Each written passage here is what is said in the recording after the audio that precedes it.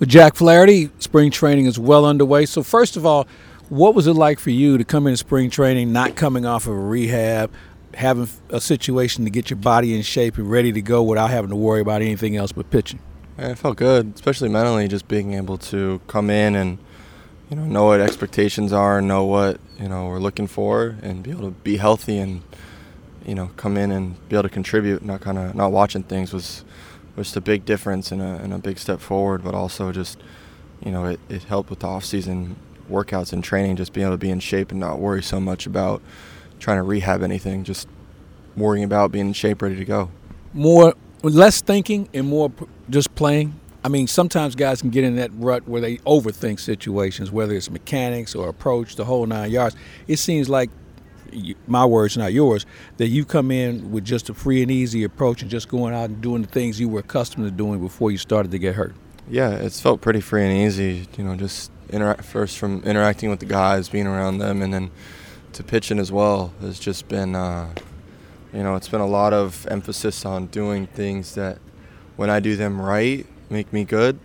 Little things from strike one, commanding fastball, things I've been able to do pretty well so far, trying to stay out of 3-ball counts, and just attack guys. If things happen early, they happen early in those counts. So, the more action you get early, sometimes those balls get hit at guys, sometimes they don't, but kind of allows you to go deeper in the game with lower pitch count. That's interesting. You talk about getting ahead in the count, and that's something we kind of overlook because you start pitching behind this league, all of a sudden it's an 8-pitch, 9-pitch at bat, and the next thing you know, you have 60 pitches on your arm before you know it. Is that something you wanted to really focus on, pounding it inside, trying to make sure you get that first pitch strike? I think it's something that is just, again, emphasis on things that when I do them well, do the little things well, I'm a better pitcher. Mm-hmm. And so for me, it's, those are just the simple things. And if you can do the simple things right, everything else will take care of itself. You start getting ahead of guys, get them on their heels, execute pitches. More times you get ahead, better spot you're going to be in. More times you end up behind, you're giving them, the ability to get more of their ace swings off and, in comfortable counts. And then the more pitches they see, the more they get to adjust. You kind of want to get some guys in and out of there, like, here it is, strike one, strike two, and for, let them feel like, and guys are in slumps, they kind of feel like every count's 0-2, and you want to make them feel that way, like, oh, it's already 0-2 before you even know it. For you, working with Wilson Contreras, it seems like you guys already have a synergy working. I've watched you in bullpens with him. I'm watching a couple of games, and even talking to him. And he's enjoying trying to be on the same page with you and vice versa. Yeah, it's been pretty easy.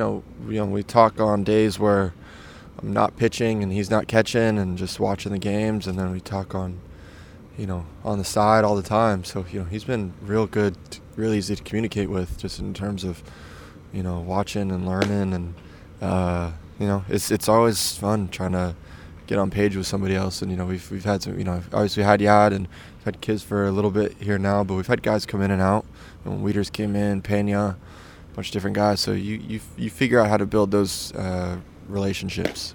For you, when you look at this team, you're one of the elder statesmen now, man. I thought I saw gray hair. It hadn't popped up yet. But bottom line is, I look at Wayno, I look at you, I look at Michaelis. That's it. I mean, you guys are the elder statesmen now. How has that crept up on you in the manner that it has? Because it wasn't that long ago. You were just this bright-eyed pup showing up in San Francisco. I still feel young, though. Still feel young even being around these guys, but then you start recognizing their age, and I'm 27 now, so it's different. But I've realized that how long I've been here, with this organization, is crazy. For me, it's just being able to play baseball and trying to do it as long as I can. So, being here and especially now with Wayno and Miles not here at the WBC, kind of more eyes on me, more just controlling things and the way things. The way people go about their business, and being able to set the standard and kind of be a leader is it's been a different experience, but it does creep up on you. And the next thing you know, it's like, oh, okay, it's just year 6, and you don't really realize it because it's just one day at a time. That's all you can do, and so you just everything is earned, and you just got to enjoy it. Now, as I mentioned, you're an elder statesman now. What do you think of these pups that you're now trying to mentor? It's crazy being in this position and like thinking back to being there and having guys like Waka around and trying to learn from them. They're eager to ask questions and learn, and it reminds me of how I was, and I mean that's still the same way. I still ask questions. I probably ask Wayno the same questions every spring training because I forget the answer to certain things. But it's nice seeing these guys ready to learn and just it makes you feel good that they want to get better. What advice do you give, and also what was the advice you got for the question you asked? Is there one common thing that you hear young kids say that you were asking at the same point in your life? I think that it's something that I've said a lot, but it's just being able to do the little things right. There's a lot of times that we want to complicate things or think we got to do more because we get hit around here. We give a hit here, a hit there, a home run. We have one bad outing, and it's just being able to bounce back and trust. You got to be able to bounce back and trust yourself. You don't always have to reinvent the wheel. If you have a bad outing, it might be one small change here, it might be one small change there. It might be, hey, it's one of those days. You got to mentally move on and move forward and remember what makes you good. But sometimes it's just you may have thought you did well, and then you go back and look at it and you realize I was behind a lot more than I was. So it's doing the little things right. So for me, I have to do the little things that make me good. And so for players, it's understanding what makes them good. What are the little things that make them good, as opposed to always trying to be someone else. It's you get guys like Ryan Helsley and Jordan Hicks throwing 100 plus. Like, it'd be fun to do that. I don't. So I got to work with what I got and work with what makes me good. And I think these guys continue to learn yourselves. It's the same thing. You are one of the more detailed pitchers I watch, and you may have a game tomorrow, but you're already preparing some way, somehow, 2 or 3 days beforehand, leading up to that first pitch. Is that something you've always done? It's just been more and more as you start to go through some struggles a little bit. It teaches you to be more detailed and more prepared. Some favorite things that I hear all the time is that confidence comes from preparation. So I know that if I do everything I can in those days leading up to it, if I do everything I can in the off season, and then do everything I can those days 1 through 4, I know that come day 5, I've done everything possible to be prepared from my body, mentally, to game planning, to where on day 5 it's just go out and pitch, and I have to have the confidence that I've done everything I can, and not thinking, did I do this or do that? Did I game plan enough for this? Like, I did go out and understand, like, I've done enough. At this point, it just comes out to pitching and whether or not I execute or not. And then at that point, it's just one of 2 options. Once pitch comes out of your hand, either it's a ball or a strike, and they hit it or they don't.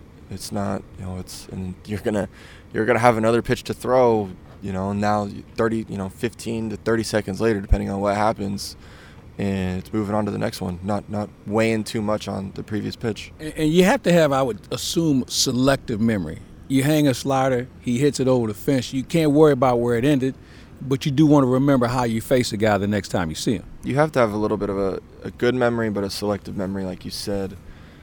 Just remembering certain things about certain players. You hang a slider here, you got to have a selective memory in that you got to move on to the next guy. But you want to remember enough to remember that guy and be like, okay, I know what he hit, and I'm not making that mistake again. Yeah. Pretty simple. So you got to be able to move on to the next pitch and move on quickly. Otherwise, one run turns into a 4 or 5 spot. Next you're out of the game if you dwell on it, or it carries over to the next inning because you're still thinking about that one, and maybe you get out of the inning before. So you got to find ways to move on. Pitch clock, is that a plus for you where, if nothing else, you don't have to stand out there and think too much, where you get it, you have a game plan, you pitch it, compared to kicking the dirt and the rosin bag? We've seen guys, when they don't have a plan B, they kind of struggle a little bit. What about you and how you've approached the pitch clock? It's caused processing things to happen a lot quicker and knowing information to happen a lot. So from that standpoint, it's good. I think it's a little fast at certain points, and when you start getting runners on, or in between innings, sometimes it speeds up a little bit. But it's nice having hitters get in the box and not kind of waiting around, and then a guy getting in the box and calling time as you start going because he's not ready. But it's been nice having hitters get in the box and be able to keep little bit of a pace and a rhythm. You know, for you, your walk here, free agent, I know a lot's been said about it. You haven't said anything. You just want to go out and pitch and just play. For listeners, one of the things I love to dispel is the fact this is the only organization you've ever known. And I know what you think of it, and I know what the organization thinks of you. First option is looking at St. Louis when that time comes. And are you open to talking during the season? Yeah, I mean, look, you want to go out and win a ring. You know, you got a bunch of guys here who haven't experienced that. You know, the organization itself has a history of winning, but you know, haven't done it since 2011. And I know Wayno wants to go out with one. We didn't get that done last year. You know, put that part of that on me, just with the way things went. But you got a lot of guys that are. Everybody's here to win. You know, but you got a lot of guys who haven't done it. You think about guys in there. It's a very. I can't even think of very many guys who have won it. I mean, Wayno, I don't think Willie was on that Cubs team, but otherwise, you got a lot of guys that haven't, and so it's been a little bit. So, you know, go out, win this year, and let everything else take care of itself from there. Yeah. You can't overthink that element. You just have to go out and do what you do. If we go win a ring, everything else will take care of itself. You go out and win, everything will take care of itself. All right, final question for you. We'll switch gears here a little bit. As you know, if most of our listeners know, you and I are NBA fans and also college basketball fans. So give me your thoughts where we headed NBA-wise, and also give me your thoughts on this tournament, because Rick Hummel and I talked about this the other day. There's as many as 20, 25 teams that could win this thing, because nobody knows who anybody is because of the portal and people moving around. You got some teams now with some big injuries. You look at what happened to UCLA. So give me your thoughts on where we're headed with this. Well, at least with the NBA, it was interesting. You know, you get the Durant trade, and then he gets the unfortunate injury. Golden State's starting to get healthy. You look at your teams out west. There's a lot of things going on with what's going on with Ja and him being away from the team for right now. You know, Memphis was one of those teams that I looked at and I was like, okay, I think this is the year they get out the West, and now it's kind of uncertain because the West is completely up for grabs. You know, Denver's the 1 seed, but what goes on with teams are just attacking Jokic right now when it comes to defensively. They're the 1 seed, but that's not the most dominant 1 seed you've seen. You got teams like Golden State starting to get healthy. The Lakers finally added some pieces, and they're 2 games out of being like the 6th seed and getting out of a play-in. They're playing well without Braun, which I think surprises a lot of people, but they're playing well together. So West is wide open, and then out east, I mean, you got Embiid, who's single-handedly dominating out there. Him and MVP. I would say so. Yeah. I think that they keep writing all this stuff about Jokic and is it already done and this and that, and I think that Embiid's getting really discredited in what he's doing, and same with Giannis, especially because they both do it on both ends.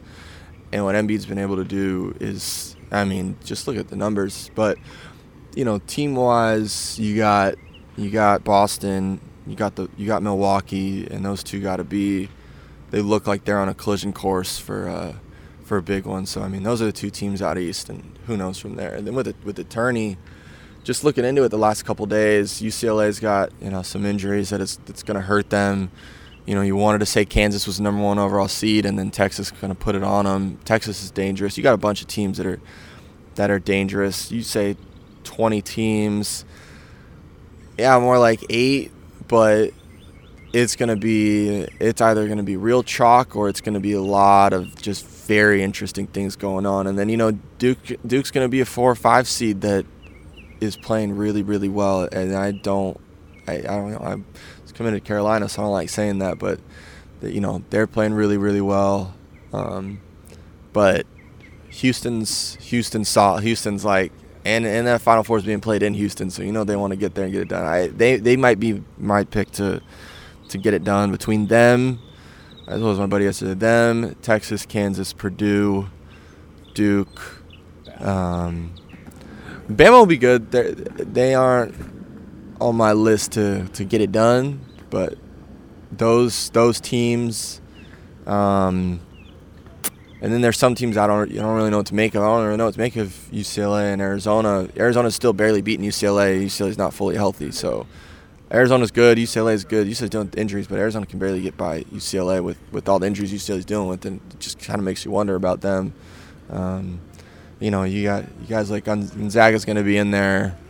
What do they got? They were preseason top 5. And then you have a Purdue. You have some Big Ten teams. Again, I think this thing is so wide open this year that I can no longer look at the name on the front of the jersey because of the tradition, because everybody's made so many different moves and coaching, and you have coaches now who finally realize what they have as a team, because that portal messed a lot of teams up and they didn't know who could do what. Now they kind of know. Maybe they shorten the bench, or maybe they're longer than they thought they were. But I just really feel that's why this thing is just so wide open. Yeah, I put my 4 teams as Houston, Kansas, Purdue. I think those 3 teams are above the rest, and then like Texas is interesting, but they're gonna run into a night where they don't shoot the ball that well, and then Duke on the outside, and there's somebody else in there that I'm missing. I know you said Bama. I'm not gonna. I can't pick Bama just because of my guy Robert Horry. I can't do it. Can't do it. I hope that it's just fun to let them know they didn't get it done. So hey, Robert Horry, I have this debate all the time, and I know he's a personal friend. A guy who's won that many rings, shouldn't there be a place for him in the Hall of Fame? Even though his numbers aren't, like double-doubles, but at the end of the day, there's something in common with him in championships. Hey, man, I got 2 close friends of mine that should be in the Hall of Fame. One being Robert, or Robert should 100% be in the NBA Hall of Fame, and dude's got 7 rings, some of the biggest shots ever. You can't tell NBA history without Robert Horry.